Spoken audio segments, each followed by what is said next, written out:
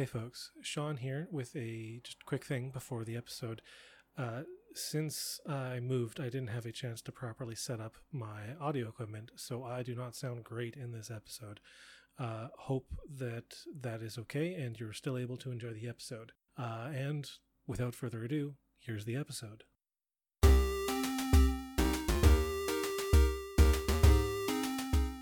Welcome to DMs of Vancouver, The show where we talk to our awesome friends and amazing guests about how to help you become a better GM for your tabletop games or review games that we played recently from a GM and player perspective. I'm Jesse Boros and my pronouns are he, him. I'm Sean Haken and my pronouns are also he, him. We're your co-hosts for this podcast and we've got another great episode for you. This podcast is recorded and produced on the unceded territory of the Coast Salish people, including the Musqueam, Squamish, and Tsleil-Waututh nations. In recognition of that, we ask that you please support Raven, a charity that helps support Indigenous people throughout Canada. You can find them at raventrust.com. So, do you ever get stumped when things need to get sorted out during a game? Good news! Today we're talking about resolution mechanics in games like D&D and more freeform games like Fate. Today, we're joined by Mateus Alfred Omedo, and he's going to talk to us about these mechanics. Mateus's pronouns are he, him. We hope you enjoy the show. Roll for initiative.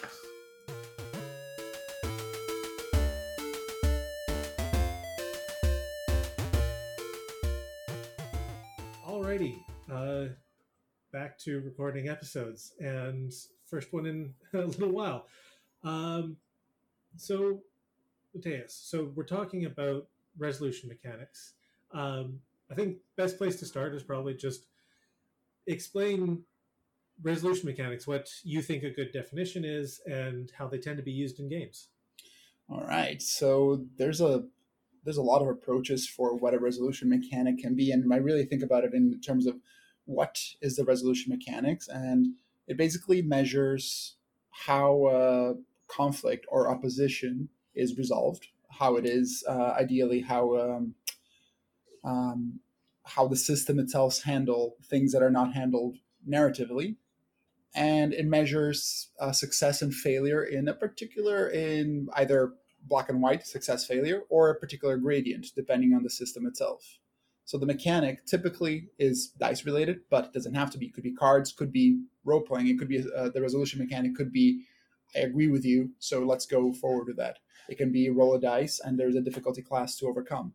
It can be roll a dice and you have to succeed by a certain amount, and depending on where you land, that will change the results. So in short, a resolution mechanic is a mechanic that resolves conflict. Right. I think most of our listeners are probably pretty familiar in D&D with, like, okay, you need to make you're trying to see if there's anything hidden, so you make a perception check, or you're trying to see if you successfully sneak past a guard, so you're going to make a stealth check, like that kind of thing. That's exactly it. And depending on the system itself will focus on a particular resolution mechanic. It kind of, in a way, you sort of start looking at a system and going, okay, what does it actually resolve? What does it actually give you the tools to resolve? D&D is a great example of, it's primarily combat centric. The resolution mechanics are all about attacks. Everything is revolving around attacks. The secondary stuff, the perception checks, the stealth checks are there, but most things are, most of the system itself supports the combat. So it's not, the resolution mechanic has a range within a system itself. Will it have like its own sort of system for resolving combat? Will it have its own system for resolving non-combat situations? Is it all the same? I like the idea of thinking of combat as you're trying to resolve that I want that person dead and they want me dead. We need dice to resolve this. It's a great way to resolve conflict. So would you say a resolution mechanic tends to be kind of like the core mechanic of a system? Kind of everything sort of resolves around it for the most part. Yeah, so there will be like D&D has a D20 as a resolution mechanic. You roll a D20 and everything hinges on that roll. You either succeed or fail. So that's the sort of core resolution mechanic. And then you start adding not like little details to it to make it a little bit more interesting. Okay, we have combat. When you roll a d20, you're using your attack modifier against the armor class, and that is an explicit number that is unrelated to anything else. So you start the everything, a lot of the things that the classes do. You have your, at least with previous D&D editions, it was more so, less so now, where they've added, they made proficiency a sort of generic number that is added to a bunch of different things. But you have your d20, and you add this number, and it highlights the when you look at it, it's not the only thing that the system does, but it's the thing that the system does the best. Right. When the players are, making their way through a scene, and it's like, when do you, as a GM, decide like, okay, now I need them to roll a resolution mechanic? Because there are times where, you can just back and forth decide how things go, but I think that's something that I've seen online quite a bit, is just newer GMs just asking, when do I ask for a perception check? When do I ask for a survival check if you're out in the wilderness? Like, what are some tips for newer GMs on, like, here is a good idea of when to call for a resolution mechanic? That is a great question, because it's really almost system dependent. I tend to approach it as when there's an interesting outcome hinging on that roll. If there's nothing interesting that hinges on that, the information is more, in my perspective, it's better served for the players to have information than to have no information. Absolutely. The worst case scenario is the GM goes, okay, roll a perception check. You fail. Great. You notice nothing, and you move on, and nothing has changed. There was a roll. The players know that there was a reason to roll for that perception check, but now there's nothing has really resulted out of it. Was it a secret door? Was it a ambush? Was it a piece of treasure that I missed? Did I just miss something out on the game? And then you start getting into the sort of metagaming problems. It's like, okay, well, I know that there's something, but my character doesn't. So does my character keep on looking? It's a problem. It's kind of a little problem. But to answer Sean's question on when to call it, it's really about, is there anything, will the game move forward if this, and with this roll, will it actually add something interesting to the game? Something I'm curious about is, because D&D has passive perception, which is the idea that, like, this is your perception roll when you're just out and about, not like actively looking. Like, have you have you encountered other games that have that, and B, do you think it's useful, or is it just kind of one more thing a GM has to keep track of on top of everything else? I'm a fan of having to do the less work, the more fun I have. It's a good question too. The passive perception allows for things that are someone rewards a player that has dedicated, that has invested resources into having that particular thing be good. They want to notice things, so they'll notice things. But it takes away part of the game in a way. A lot of people love rolling dice. Like, you come in, that's the game. You're playing the game when you're rolling dice. Even if it's, you rolled one, like, you hear about sessions that are like, oh my God, we rolled no dice. That is great. But really, D&D or a lot of RPGs are about rolling the dice. So if you take that away, it allows for the narrative to continue, but is it really still playing the game? There's just the game master has to keep track of, okay, do I have something that a particular character will notice in this particular case? Someone that's really good at managing those details, absolutely, they'll be able to pick up on that and go, okay, all right, John, your character, I know that he has a +8 on perception, so great. But Jesse, you have a -3 on perception, so you won't notice this.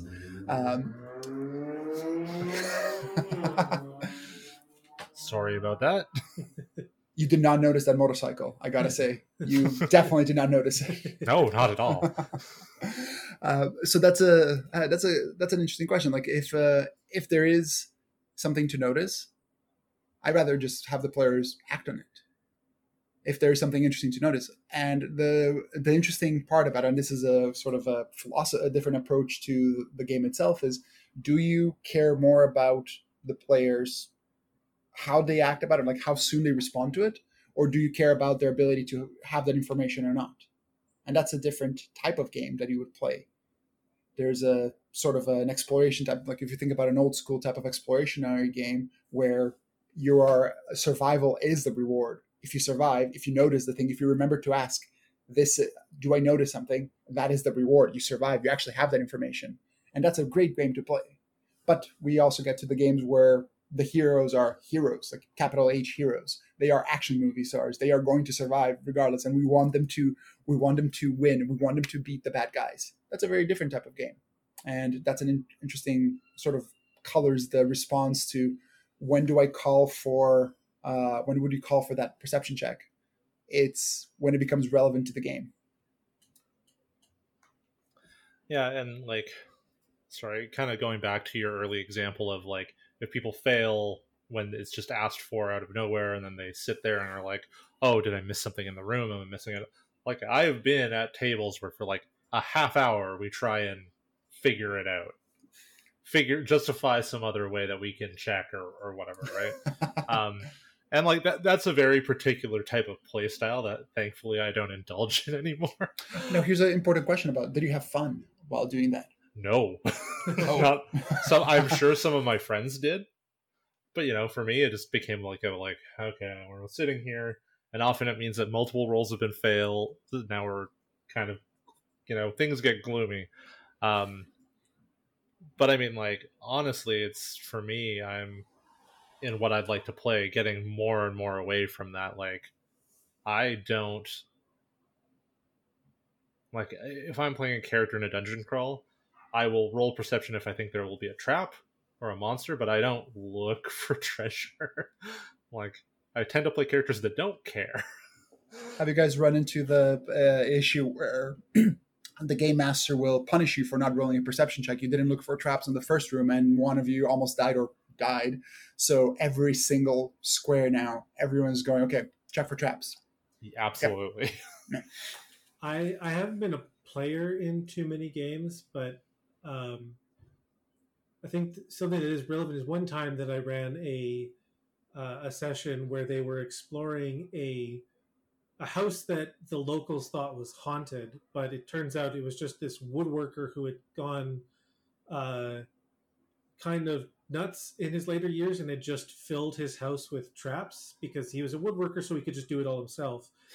And one of the things that I did to like get the players into that kind of the mind space of like, you don't know what's going to happen, trying to keep them on edges, was every so often I'd ask for a like randomly throughout the session, I just pepper in like roll a perception or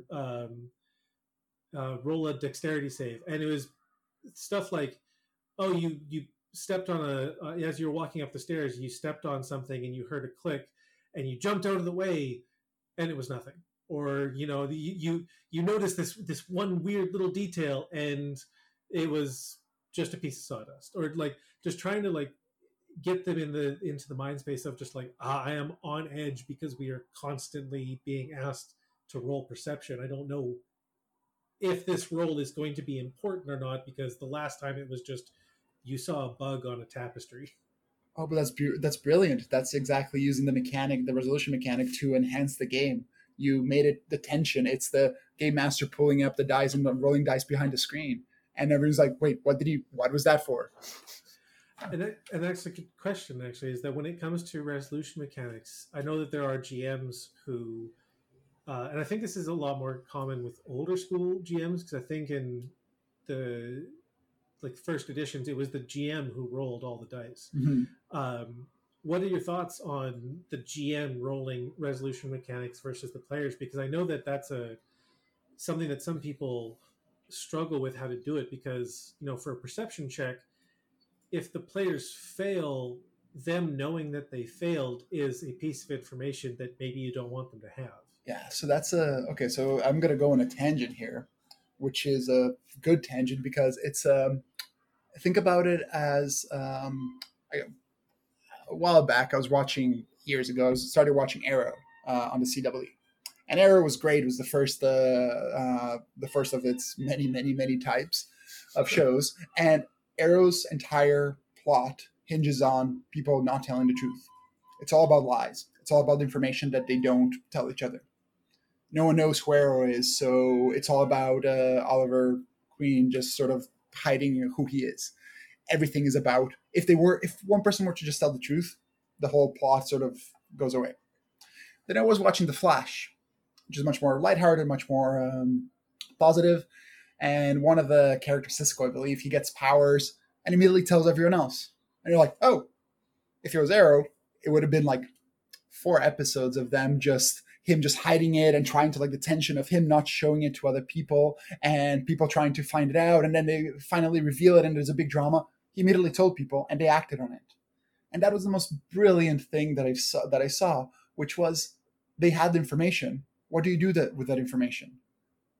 So back to kind of your questions, like, does it matter? Like, if your entire mystery hinges on people not knowing information, then that mystery, there's a type of enjoyment that you get out of it, but that's an interesting thing. Like, if it just hinges on them having that information or not, then that information needs to be way better, delivered in a much better way than a role. If you're going to discover that your ally is in fact the vampire that you've been hunting all along, and all you need is a role, maybe you can reward that. But I would question that. It's like, okay, maybe that's not the best mystery. Maybe the mystery is something else. It's much more interesting if they know that he's a vampire, but they can't do anything about it. Like, imagine this. You know that this is the vampire, but how the hell do you prove it? Like, how do you actually do something about it? And that's a cool idea. Like, that's I prefer the players. I don't. So to answer the question about would I roll the things, I prefer not to. I prefer the players to enjoy it. And, like, you want to have that information? Sure, you have that information, but can you do anything about it? Yeah, and it's a good point, because that's something that I think we've come to this conclusion a couple of times now, is that the kind of story that you want to tell doesn't really matter. Like, if you want to run like a horror game or a mystery or a whodunit or just straight up, combat and dungeon crawling, the way that you present things, because like that example of like, when do the players find out that their ally who's been helping them is a vampire? Like, they find out right away. It's the question is, how do they prove it? Like, he's actually the person behind everything. Like, that's that way of like flipping the question on its head is not like, do they find out? It's like, oh, they find out like very early on. It's just, yeah, how do they prove it? Because that's something that I've seen with people talking about, like, how do you run a mystery game? Like, how do you run a game where the players it's a group of 4 or 5 Sherlock Holmes trying to solve a mystery? Is like, that game doesn't work with dice rolling, because when you ask somebody, like, and I've seen stuff about like the 3 clue rule and stuff like that, but these games where it's like, if you ask somebody to roll out of nowhere, like, they're gonna know something's up, and that's where it all just starts to unravel. The resolution. Let's go back to the resolution mechanic. That's actually brought up a cool point. A resolution mechanic. Playing Fate. Fate has had a few iterations renowned. For those that don't know what Fate is, it's a narrative-based. It's really a good way to think about Fate. Is it's a very world agnostic type of game that simulates movies, simulates like that sort of that pacing of a movie. It can simulate it really well. One of the best things that I discover that I could do in Fate is you could play a game where you're writing an essay, like just you're in high school writing an essay, and you can make writing an essay a fight. It's a conflict, a fight between you and the essay. And there is stress. You can take damage. You can be hurt. You can have lasting consequences, and you're trying to defeat the essay. The game allows for that. And it's the most bizarre thing that I discovered. It's like, oh, it's really that open-ended. You can make it exciting. Of course, who would play that? Different question, but it allows for something along those lines. But I could see that being like a really silly scene in an anime where it's like this student like literally fighting with a paper as he's trying to write an essay. But it's an interesting point, though, that like Fate has this somewhat simpler resolution mechanic, but it's used for everything. And because it's used for everything, it's because like there's games like D&D and more. There's games that are way more system heavy than D&D, and then you have all these games that are kind of down towards the like you almost don't have any dice, Mhm. like because like Fate is 4 dice and a couple of stats, and there's games like Powered by the Apocalypse where it is very simple, but because there is only this kind of one resolution mechanic for everything, it becomes a lot easier to think about how you build something that uses that resolution mechanic, because it's something that I've run into with D&D is combat is all there. You've got all the rules and everything that you need for combat, but when it comes to like how do you do a social encounter where the players are maybe spies and they're at an enemy embassy at a big gala, like how do you do that without just, well, let's just spend a bunch of time talking, and if you try to lie, then we'll roll some dice maybe. But Yeah, so that's actually that boils down to another cool concept of the resolution mechanic. In D&D, you have combat, you have an attack, you have a defense stat, you have hit points, you have things that modify all that. There's a robustness to fighting physically that is not reflected in say a social encounter where, okay, I tried to lie, cool, you roll up, they caught you in the lie. Wait, that's it. That's how the system is presented. Where you have Fate, which is the interesting thing, is there is Fate is very hackable. You can do modification of a bunch of like different things, and one of the most interesting things that they present is you have skills, which is what can you do? What can your character do? I'm good at fighting. I'm good at shooting. I'm not so great at bluffing. I'm good at writing. But you can change that. Instead of being skills, you can have, and this is something on Fate Accelerated, you can have something like approaches. So it's not your skills, it's how you do things. And the approaches are things like forceful, sneaky, clever. And it's when you roll for that, it's not about your ability, your character's abilities to do things, but how do they approach this? Like, how do they approach the situation? I approach the situation forcefully. So you're trying to bash down the door. It becomes the game is more about, if you think about an action hero, I don't care if Vin Diesel's good at shooting. I know he's going to pick up a gun and going to beat the bad guys. But it's really about like almost any movie he's in, he's a forceful type of character that's going to bash through things and is going to crack heads. He's not going to use diplomacy, like 100% almost guarantee. He's not a character. He's never going to play a character that is, his suaveness is not going to be the one. He's not going to say something witty and like defeat the bad guy. He's going to punch them, and that's the type of character he does. And you can modify that the resolution mechanic has suddenly changed. Like, what does it mean to roll the dice? And that's a cool thing about that's what these games started getting to me is when you roll the dice, like what does it actually mean for you to roll the dice? The perception check is still the great example of you're perceiving something, but is it really relevant for you to notice something, or is it more how do you respond to the situation? And now it changes the sort of the weight of what the resolution mechanic measures. Is it just measuring your character's competence, and then I'm giving you that information, and then you decide how to respond to that? Or is it measuring how you respond to the situation itself? Is it more narrative focused? You fail the perception check. So you notice the orcs charging at you, but not soon enough. They're on you. What do you do? Have you heard of the End of the World series of games from Fantasy Flight? I have not. So basically, it's a neat system where I kind of wish they would put out just a single book with all of them, but it's a single system. Like it's the same character sheet, but they've got 4 different source books, we'll call them, where each one deals with a different set of apocalypses. So like there's a zombie apocalypse book, and in the zombie apocalypse book, it's like, okay, what if they were parasites? What if they were, George Romero, hell is full kind of zombies? What if they were, a weird goo thing? And there's one for zombies, for gods, for aliens, and for robots. And the thing that I think is really interesting about the system is that they basically have a resolution mechanic that they've then applied to 3 sections, I guess, of what a character is. So like you have a physical, mental, and social sections on your character sheet. And one of the things that I like is that you track stress in each of those sections separately. So if you are, in the zombie apocalypse trying to uh, barter / negotiate with somebody who's got a lot of resources and you really need some, and you fail, like you'll take stress on your social track.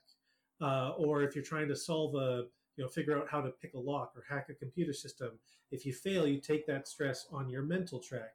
And so it's this interesting thing where like you can have a character who's racked up a whole lot of stress, but because you haven't hit that final stress on any one of the three, you're still good to go. That's really cool. That's that idea of adding that extra sort of measurement tool to a game. It's an easy one. Like you can do it to D&D. You could add a mental health, and well, actually, let's not call it mental health, but you can have it as a psychic hit points or something instead of just your physical health. You could have your I'm going to keep on calling it mental health. But yeah, like that idea, because I've seen some other systems do something similar where they'll just call it like stress, and you take injuries and you like longer term repercussions or traumas, where the idea that and traumas is not the greatest way to phrase it for sure, but the idea that you can have a pool of hit points for social encounters and for like combat encounters, and for like you really needed to pick this lock and you failed, so you took some stress for that. Because there's, I think the Tales from the Loop, I think, does something similar, and a couple of other systems I've looked at have this kind of idea where your health is either an amorphous blob that includes your like how your brain is doing after a stressful social encounter, or like you were literally in a fight, you lost some blood, you lost some hit points there. The idea of like actually being able to track that so that a resolution mechanic for a stressful situation when you're talking to people has the same impact as you went into combat with a dragon. That is a cool. There's many systems with that. I like. I guess it depends on the system itself. Like if you're focusing on the physical combat, the mental component of it might be tracked differently. But I like Fate again. I was having a recent Fate game where I just combine all the stress tracks. There's no Fate allows for the different stress tracks of physical stress, mental stress. If it becomes relevant, you could actually have wealth stress as well, or something different. It's a very maneuverable system. I didn't want to keep track of that, so I just combined it all. So you could go into a fight, punch a guy, and then insult someone else and get the same result. The insult hurt them like emotionally, and then they stop fighting. And it's the fiction that changes, which is a cool idea. It's like, okay, you insulted the person who's no longer fighting. You've defeated them. You haven't physically beat them to a pulp, but you've gotten them in such a place where they're not going to fight you anymore. So is it success? Yeah, absolutely. That's really neat, because I know that it's a problem that I've heard a lot of people talk about with combat focused games like D&D, is that, I want to play a character who's not the best at fighting, but that's kind of what all characters turn into, regardless of how you start, is that eventually you got to get good at fighting, because that's kind of what D&D is. And there's people who want to play like, yeah, I'm a cunning rogue who doesn't know one end of a dagger from the other, but he can insult you so bad you're going to leave. That's a cool thing that D&D doesn't support explicitly. Beautiful. D&D, it's almost like D&D will support that in spite of the system itself. The system is robust in the I'm punching you, you're punching me back. How do we solve this? I have a friend that plays, he's playing a game, a pacifist game. Everyone agreed they're going to have no combat. Apparently they have a blast.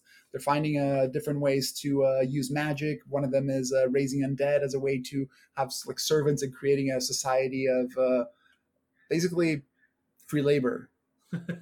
And it's a cool, super cool idea of using the system itself in spite of what the system does best. But everyone has to sell on it. Having the one person's like, I'm going to be a pacifist, and everyone else is there to punch. It's like, it doesn't work. Like, oh, I had a game like that where one of my players wanted to play a low wisdom cleric, and we got through, and like the idea was great, but we got through 1 or 2 sessions, and she was like, "Oh, I can't do anything." Like, yeah, and like we figured out a way around it to justify them having higher wisdom without having higher wisdom, but it was just kind of one of those things where it's like, yeah, the game really penalizes you for trying to do something like playing someone who's specifically bad at their class. It's like choosing to play, I don't know, something like Yahtzee with D4s. And you're still using the same rules, but you're using the wrong dice. Like, the game doesn't necessarily, you're playing the wrong game now. Like, it can be done, and you could still score points, but it's going to be a very different game. Yeah. And like, it's one of those things where other systems will support something like that. You know, you could probably run something like that in a Powered by the Apocalypse game. Someone who is reliant on wisdom for their abilities, but is not good at it because of how the rest of the game works, right?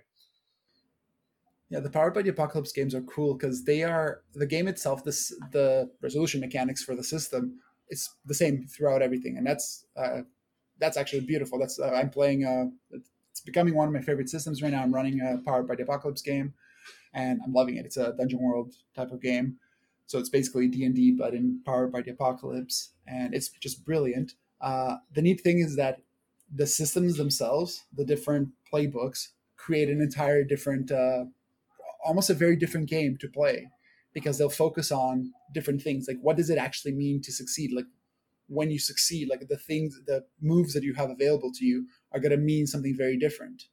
And that's a cool thing, that with just the core mechanic of you roll 2d6, and there is failure, success with a cost, and full success.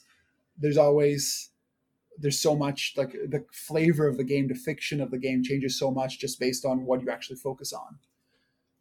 I think that to me, the biggest selling point of Powered by the Apocalypse is that there's a game where you can make your own supernatural. This is which is the monster of the week, and there's a game where you can make your own WWE, which is the Worldwide Wrestling, and they're both Powered by the Apocalypse, and that's just fantastic to me. It's simple.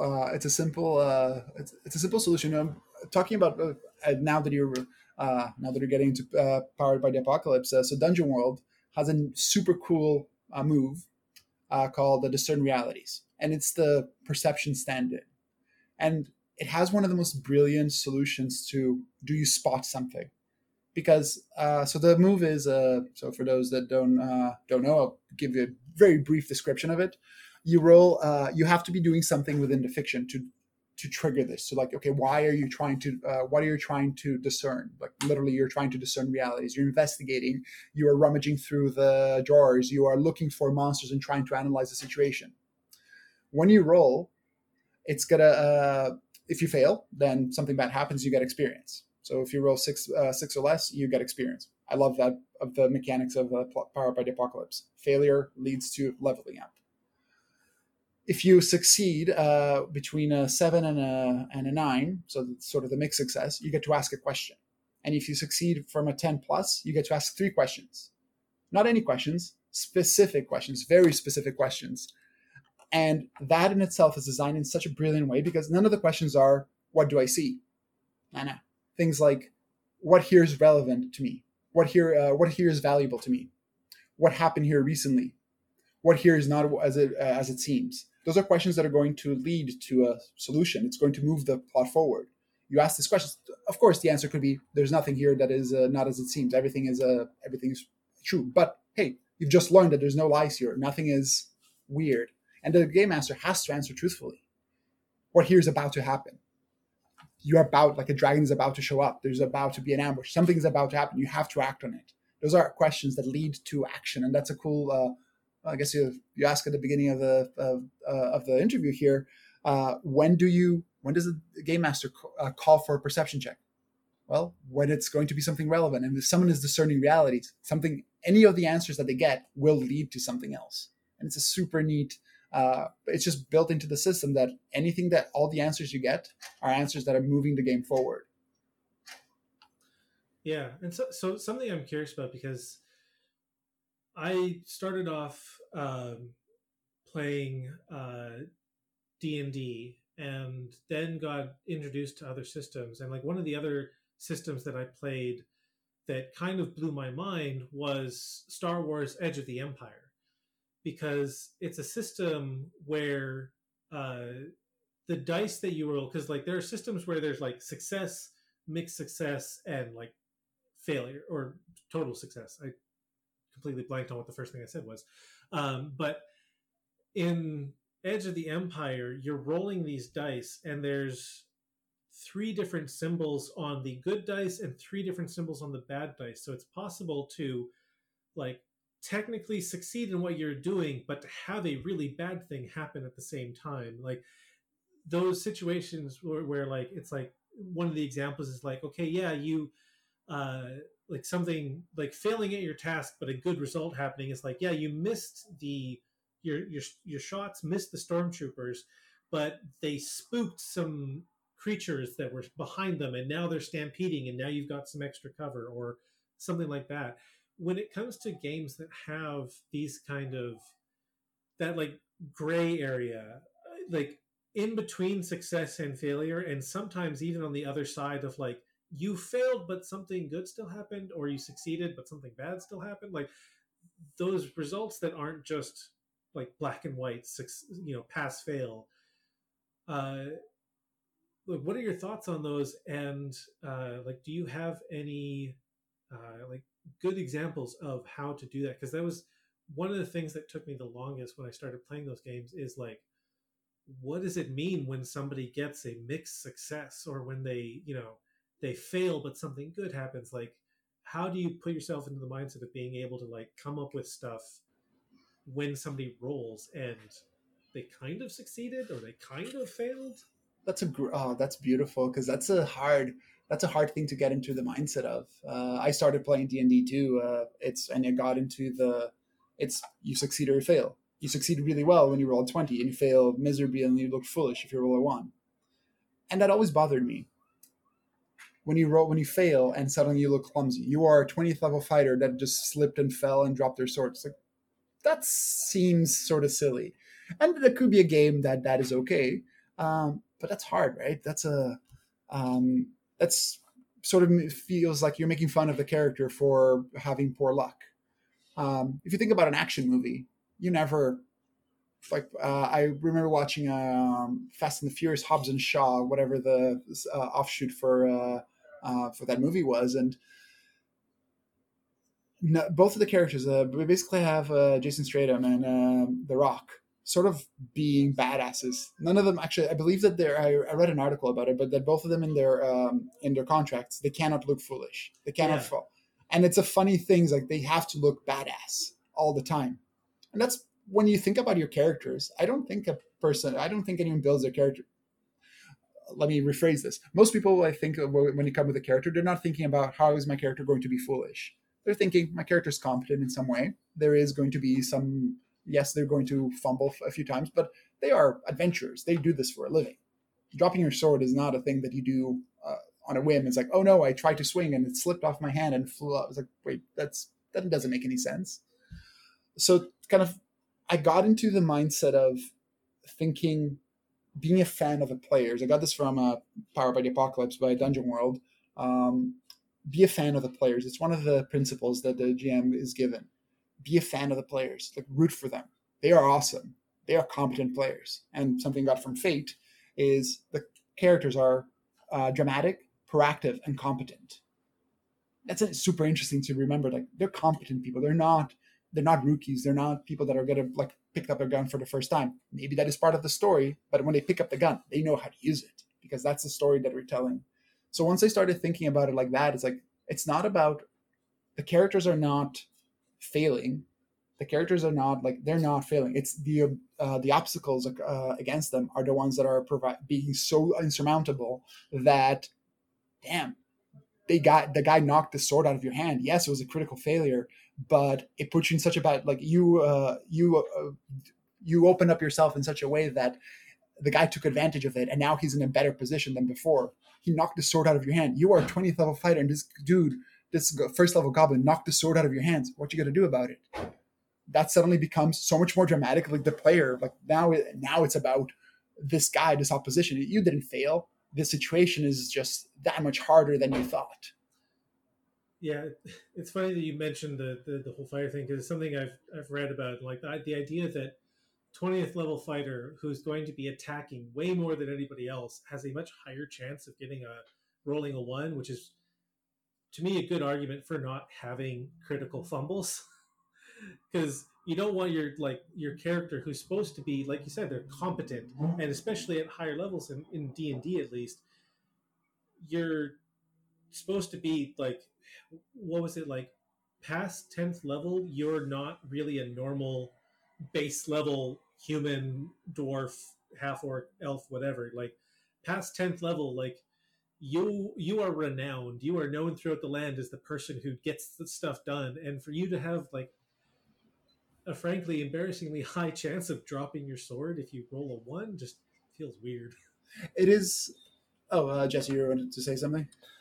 It's actually one of my main beefs with some critical fumble ones, especially when people run like realistic, quote unquote realistic games, but have things like you cut your own hand off when you roll a 1. It's like, is that realistic though? You got to do a lot of work to narrate that into being at all realistic and not just kind of like weird slapstick grim dark violence.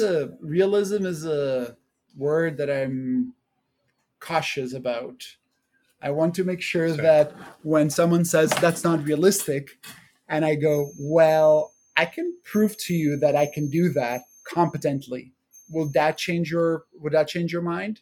And that's not an argument that I like to get into, because realism is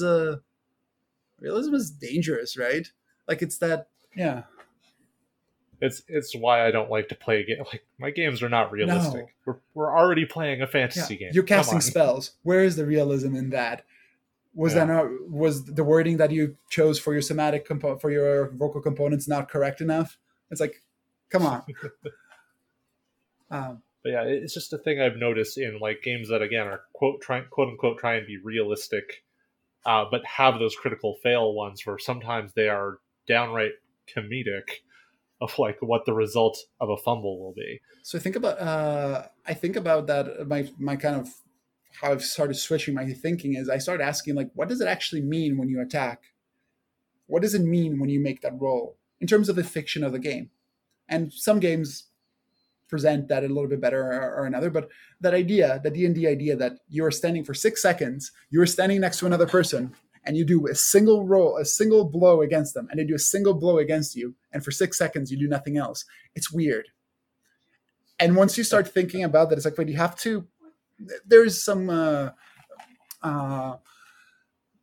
There's going to be some things that you kind of accept within the game to like, okay, sure, there's other stuff going on, but like you have to start thinking like, what is actually happening during that time? It's not necessarily just one single blow. Maybe you're doing multiple blows. Maybe you do 20 blows in those 6 seconds, but only one of them really counted. And the fiction is the important bit there. Yeah, because I'm just putting it in that, like, it made me think of like, I took martial arts for a little while, and we did sparring. So like, you put on a whole bunch of pads, mm-hmm. and you with boxing gloves, and you get onto a mat and you fight somebody. And thinking about how like the teacher that I had was always stressing, like, you never throw one punch, you never throw one kick. It's always mm-hmm. a combination, because you're trying to set yourself up for that one hit. And that definitely makes sense in terms of like thinking about sword fighting and archery and all this stuff. Like, an archer isn't just sitting there and then just flank throws off one arrow. They're going to be like trying to aim for that perfect moment. And, sword fighters or somebody using a weapon they're going to be attacking to try and find that moment where they think they can get past their the guard of whoever it is that they're fighting. It's a it basically summarizes the exchange in a way that you can parse it down to it's one single roll for that exchange, but and then you can potentially do damage, but it's more than that. And that's an interesting let's go back to the perception check. It's not you noticing, it's how you notice, or it's how what is the relevant thing that you notice. It's what does it actually mean to do that roll. If the fumble is you losing your sword, like why, what caused that? It's entirely possible that can happen. I'm a sword fighting instructor. I do actual sword fighting, and I joke with some friends that I stopped playing D&D for a little bit because I was a higher level fighter than my first level fighter. It was the strangest thing where it's like, yeah, no, I can fight better than this guy. This is weird. I got around that to just go, it's fantasy. It's fine. Fantasy is great. But it's like when it means, like when you try to make it mean that one attack is a single action that you do, that becomes a little bit, it means that you have to imagine dead space everywhere else. And so what is happening during the rest of the time?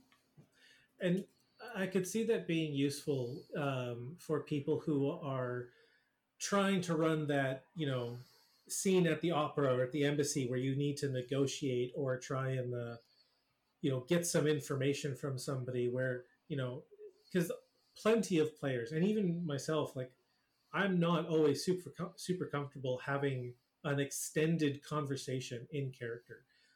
There are plenty of people who will say like, yeah, my character goes here and does this, contrasted with the people who are always in character and like talking in voices and whatnot.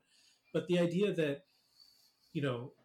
you go up to the diplomat and you're going to have a conversation, but you roll, and then based on the roll, you just kind of narrate like, okay, yeah, you talk to them for a little while, you witty banter back and forth, and at the end, you succeeded. Cool, you get the information that you need because you managed to charm them. Like it feels like sometimes it's part of the GM's job to put that narrative structure around the players when they are doing the resolution mechanics, so that they understand, okay, you failed because X, Y, and Z, or you succeeded because you did this right, and having that narrative structure, so it's not just a, yeah, we went to the opera, I rolled a dice, and then we left.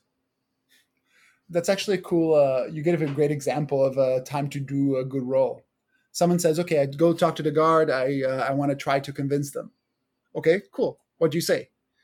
Maybe they give the most preposterous lie in the world. Maybe they just make up the word, like a story that no one would believe. Okay, cool. Roll. You roll well. Perfect. They believe you.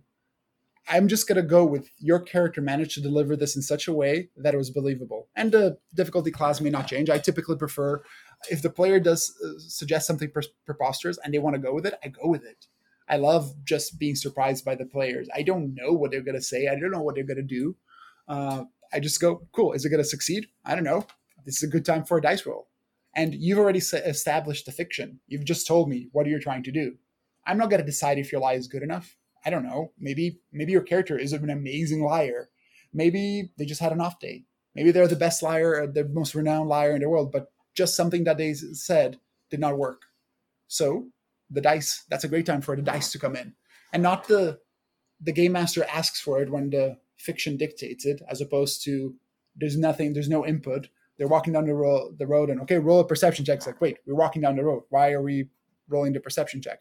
Maybe there's a reason for that, but if it doesn't have any context, how does it move the game forward? Not necessarily the story, because the game doesn't necessarily need to have a story. It could just be about exploration.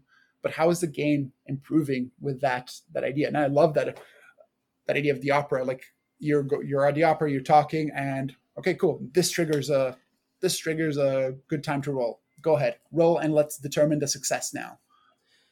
I'm just thinking about the beginner's box for D&D for the 5th edition, where the very first encounter, like there's a little bit of story set up, like you were in this town and you were hired, and the setup is like you're on a covered wagon heading to a town, and then you're ambushed by goblins. And as the GM, like you're supposed, like the way that the book sets it up is to just ask the players for perception checks.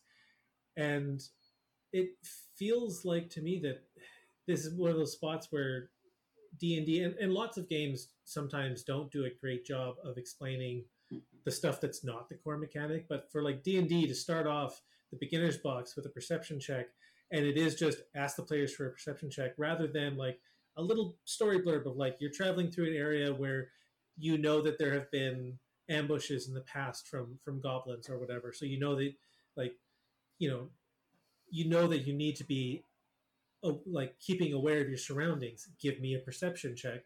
Feels a lot better than just like, yeah, you're on a wagon, you're heading to this town, give me a perception check. Like just a little bit more, because especially in the beginner's box where like you are trying to set up new DMs to run this game, getting them in the mindset of just like put a little bit of narrative around the resolution mechanics so that the players understand better what's going on. It's an interesting thing that because of the passive perception and the passive insight, other than your attack bonus, those are the two best skills to invest in, because those are going to come up all the time. There's always going to be something to perceive. There's always going to be someone to catch in a lie. And those are basically, they just told you by having those passive numbers, these are important. That's an interesting side effect of that. They've done that, but like, I think I don't know if this is in the rule book. It's been a while since I looked, but I know there's always an ongoing conversation about what does passive perception and passive insight mean, when do they apply, and all of this stuff. I know my leaning is like, you know what, if we're using it, it always applies. Your passive perception roll is always, you're really good at perception. It's 18. You notice most things. Will you notice it in time to give your friends the opportunity to also notice it before they're in trouble? Maybe not. But like that's kind of the problem I see with it all the time, is like some people, like I've been in games where I have a very high passive perception, like my character's whole thing is they're perceptive, and I always have to roll anyway, even when it would be like a 10. Yeah, that's an interesting. That comes up to the game master knowing the tools. Like, okay, are they actually using that? Something. Oh, I have so many thoughts. The interesting thing about all this, about the resolution mechanics, of thinking about what it means, is you have to talk to the players about it too. You can't decide this is what this means to me and go and like creating the pacifist character. You can't come up to a game like, okay, cool, we're going to play D&D. Great, I have this amazing idea for a pacifist character. Here it is. Let's go. What if you're playing a game where it's literally just you're going to go and commit genocide against the orcs? That's like, what if it's a dungeon crawl? What if it's a political game? You need to have this conversation with your players. You need to have it with yourself too, to find out like, what does it actually mean? What is the game that we're trying to play? And what does it mean when you fail a role? Like, are you playing competent characters? Do you actually want to be goofy and sort of fumble around? That's cool. But yeah, like if you create a character specifically designed to notice things and you never notice things, what game are, like, we're playing a different game than the game master provided. So that's an interesting thing too. That's an interesting conversation to have. Yeah, and I mean, it's one of those things too, like why session zeros or discussing the game beforehand are so important, because sometimes even between campaigns, the same DM will change their style if they've watched a video or listened to something and they're like, oh, I hadn't thought of it that way, or sometimes even mid-campaign. But it's important to, I think, especially when people are making characters, be like, okay, this is the type of game it is, like, this is how I handle something like passive perception. This is how I handle critical hits. This is how I handle critical misses and all that kind of stuff. It's good to go over because, like, for example, for critical hits, I started playing D&D of 4th ed, so I use the 4E rules, which is your damage dice is maxed, and then you get to roll a second one and add it. That's beautiful. It always guarantees success. It guarantees something satisfying. Yeah, and like I adopted that when I eventually, after a few campaigns, because I, as a player, was so frustrated with how 5E's critical hits worked. I find them very lackluster. They are pretty lackluster. Yeah. But similarly, if I'm playing a game where I want the heroes to feel like especially competent and stuff, I'll do, monsters who aren't a boss monster. They auto hit on a crit, but they don't get anything extra. They just get the hit in. But not all games that's not appropriate in all games. If you're playing a game where everything is supposed to be dangerous all the time, then yeah, monsters can crit. But like it's kind of a thing where like depending on the tone you're going for and also depending on your personal style, it's good to talk to these things with your players before going in. Setting the expectations is a whole new conversation that we can talk many hours about. Figuring out the expectations and with everyone else and understanding that everyone understands what you mean when you say what it is that you're saying. Exactly. All right. We are coming up to an hour here. Matthias, is there anything else you'd like to touch on while we've got you? The last thing that I thought about is how I actually handle like a perception check. I always, if there's something to perceive, the people will notice. That is simply a question of they notice the thing that is about to happen. They notice the secret door. Do they notice the secret lever? Do they notice the trap? That's where the perception check might come in. Do they see the orcs? Absolutely. Do they see the numbers? Do they see the spellcasters? Do they see the ones that are sneaking about? That's a good question. Perception check. I want them, if I have, I run narrative-focused games. I want the story to move forward. And I'm more interested in finding out what do the players do when they have the information? Like, how do they succeed? The players know it's coming. Great. They have that information. But how much of that information do they have and how soon do they have it? That's the critical, that's going to be the critical part. I really like that. And it feels like you've brought some of Fate into D&D because that's the thing that I read that like made Fate click in my mind was that in D&D, the players, when they go into a dungeon, they don't know how many rooms there are. They don't know how many monsters there are. They don't know anything until they start exploring. Whereas in Fate, you wouldn't really have a whole bunch of rooms. You maybe have like 3 zones, and the players are going to know a lot about what's going on. Mm-hmm. They know that this zone, they've got to get past some guards. They know in this zone, there's a whole bunch of traps. They know in this zone, there's a big, bad, evil monster waiting for them.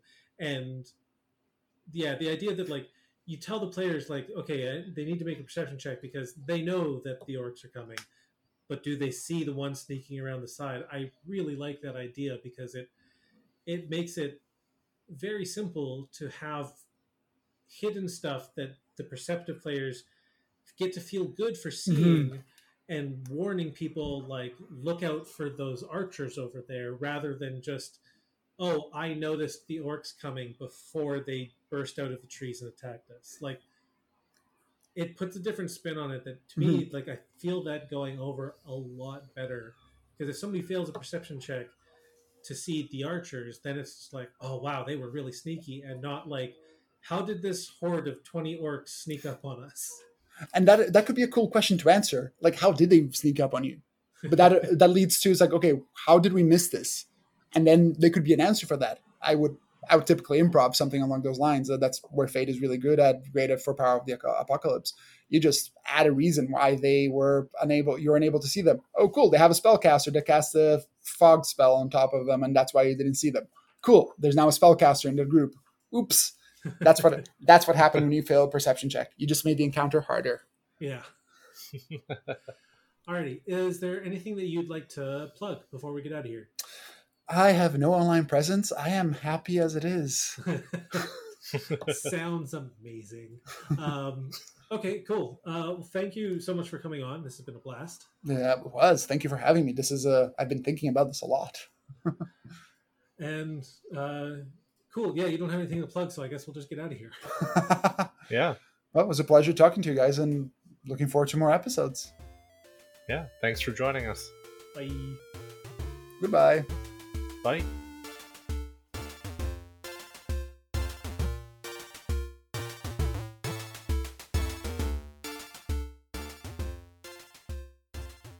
Thanks again for listening to the show. We are proud members of the Cave Goblin Podcast Network. Find us and other shows at cavegoblins.com. You can support us and the network by becoming a patron at patreon.com/cavegoblins or by joining our Discord. You can also support us by leaving a review on iTunes, Spotify, or wherever you listen to the show. You can find us on Twitter at DMs of Vancouver, or myself at Jesse Burrows and Sean at Sean P. Hagen. Our theme music is Overworld by Kevin MacLeod, and you can find more of his work at Incompetech.com. Our art is done by the fantastic Haley Burrows. See more of her work at HaleyBurrows.com. That's all for this episode. Hope to see you out there at the gaming table.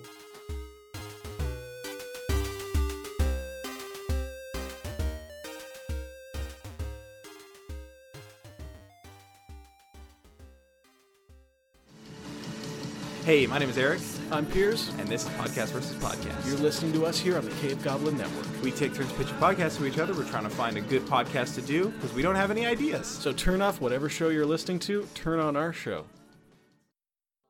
This is a Cave Goblin podcast. For other podcasts like this, visit cavegoblins.com. We hope you have enjoyed this program.